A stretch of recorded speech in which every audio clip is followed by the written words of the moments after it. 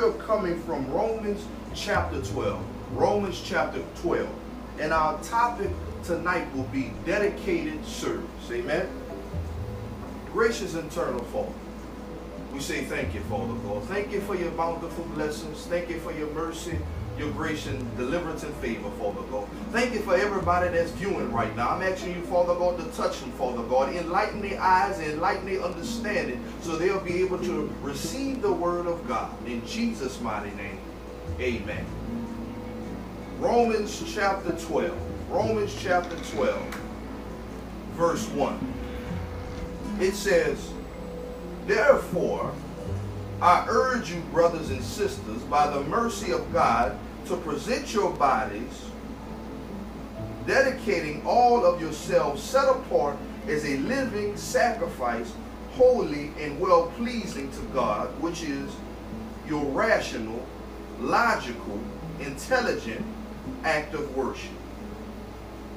Let me read that again. We're on Romans chapter 12, verse 1.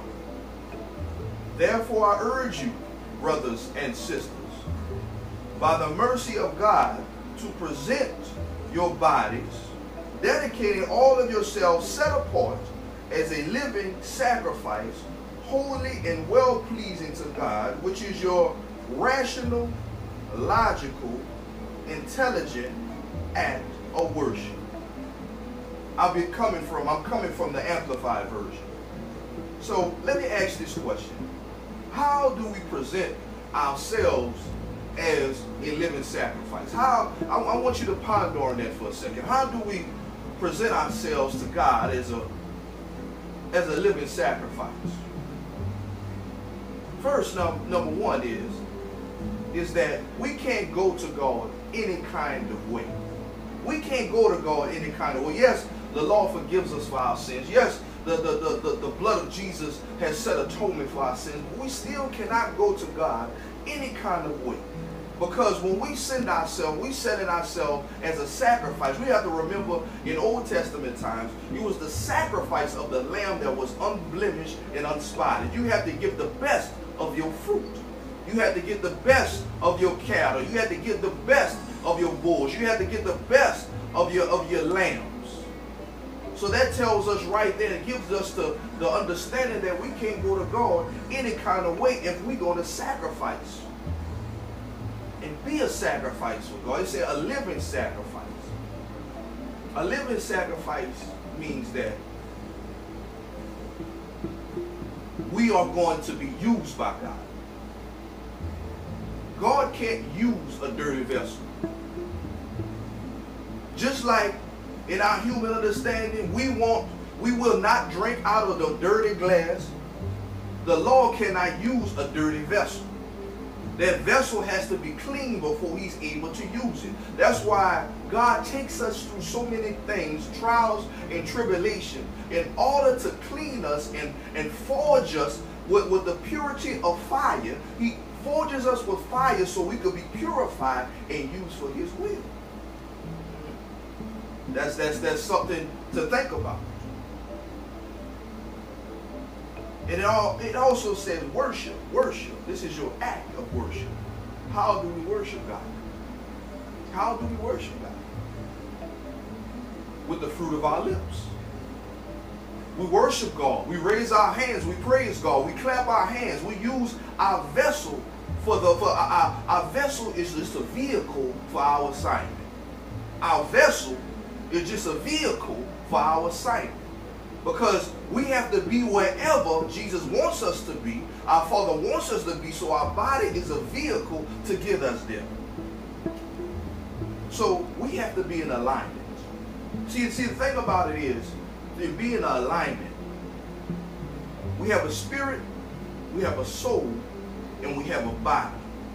Our spirit is already connected with God, but sometimes our soul gets out of alignment. Our soul is our our intellect, our emotions, or how we feel, or how we think. Our soul gets out of alignment. So therefore, if the spirit is here and the soul is all the way over here, and the body is going to go where the soul goes, because if I'm feeling a certain kind of way, and I say, well, look, I'm not going to go over here, I'm not going to do that, I'm not going to participate in that, our body follows. But for us to have total alignment, spirit, soul, and body, holy and well-pleasing to God, which is your rational and logical, intelligent act of worship. Verse 2, it says, and do not be conformed to this world any longer with its superficial values and customs, but be the transformed and progressively changed as you mature spiritually by the renewing of your mind, focusing on godly values and ethical attitudes, so that you may prove for yourself what the will of God is, that which is good and acceptable and perfect in his plans and purpose for your life. I know there was a lot of people of God, but we're gonna break it up right now. We're gonna go in and we're gonna take this thing piece by piece. It says that, and do not be conformed to this world. And do not be conformed to this world. We have a lot of things going on right now. We have a lot of fear going on. We have a lot of things that are been spoken into our ear gates, and we have a lot of things that have been coming through our eye gates, and we've been speaking a lot of things that's coming through our mouth gates. And all these things, either they coming through or going in or coming out, are not within the will of God. So how do we get in the will of God? Do not be conformed to this world, but be conformed by the renewing of your mind. So tonight we have to remember that we're in the world. I'm talking to the church and the people of God. We're in this world, but we're not of this world. Now, what exactly does that mean? That means I have to function in this world. I have a job to go to. I have things that I have rules and regulations to follow. But at the end of the day, our supreme ruler is the Most High God. We know that we have a higher authority to answer to. That's what that's saying. Even though, because when we have, and it will come to where we have to stand on the word of God versus the world. That's what Jesus did. That's what Jesus did. Jesus saw things that wasn't in the will of God. And Jesus had to stand up and say, this is not in the will of God. And we'll be, as long as we're Christians of the Most High God, and long as we blood-washed believers, we're going to have to go through something like that. But here it says, do not be conformed to this world. This Sunday, it was a scripture from Isaiah, chapter 8, verses 11. It says that conspiracy will rampant in the land. But you are not to speak as they speak. That means that you are not ought to think like they think, but think on the word of God. Anything that is beautiful, anything that is pure, anything that is lovely, you focus on that, because these are the things that God has given you. But if I go and do like the world does, and conspiracy this and conspiracy that and everything, and I get myself involved in all of that, therefore I'm taking my soul out of alignment with my spirit and my body, and I'm totally out of alignment with God. See, we have to know the supremacy of God. We have to know the supremacy of God. Now, when I say the supremacy of God, I mean the sovereign ruleship of our God. That means there's no name higher than the name.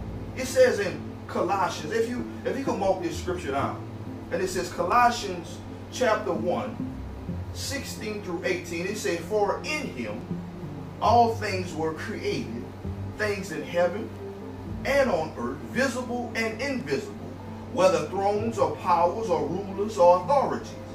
All things having been created through him and for him. He is before all things, and in him all things hold together. And he is the head of the body, the church.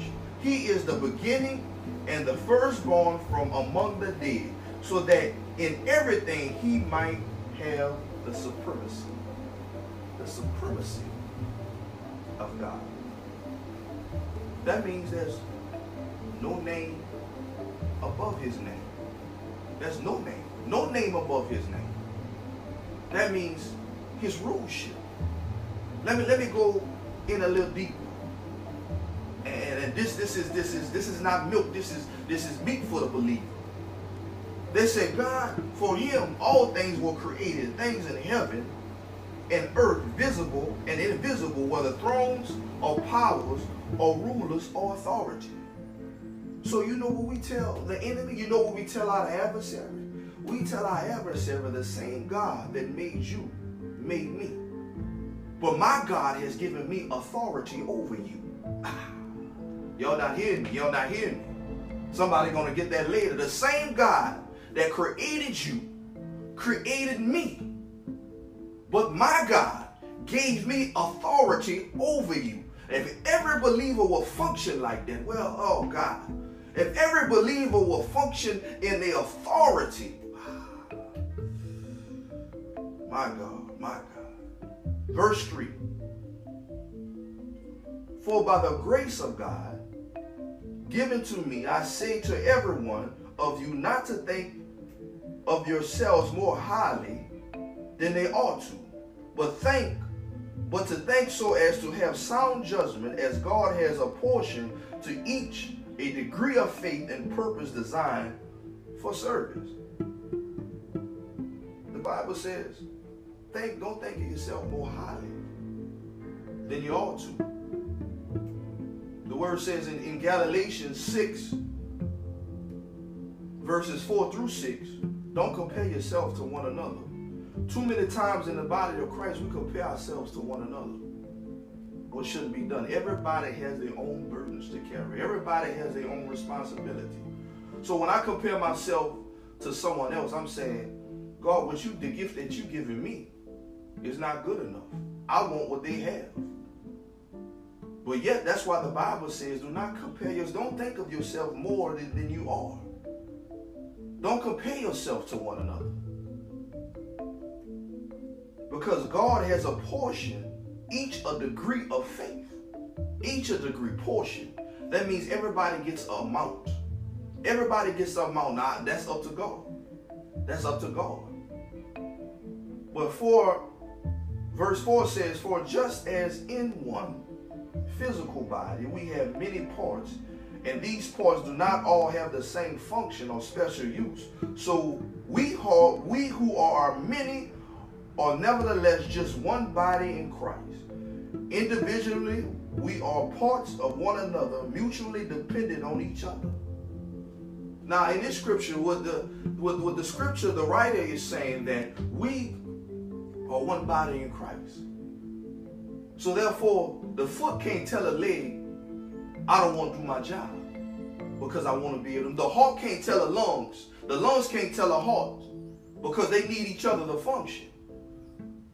So we can't be against one another in the body of Christ. Do you know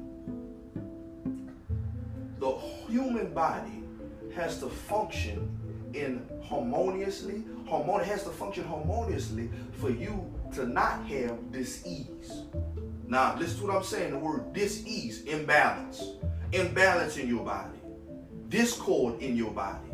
So that everything has to move. Your blood has to circulate. Your heart has to do its job. Your liver has to do its job. Your kidney has to do its job. Every part in your body has to do its job to prevent disease and imbalance.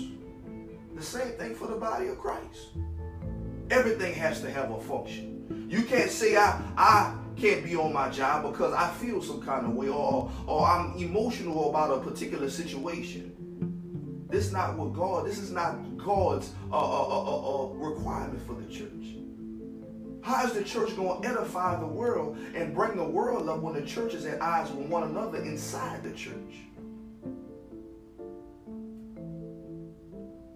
So we who are many are nevertheless one body in Christ, and individually we are part of one another, mutually dependent on each other, since we have gifts that differ according to the grace given to us. In Jesus' mighty name, amen.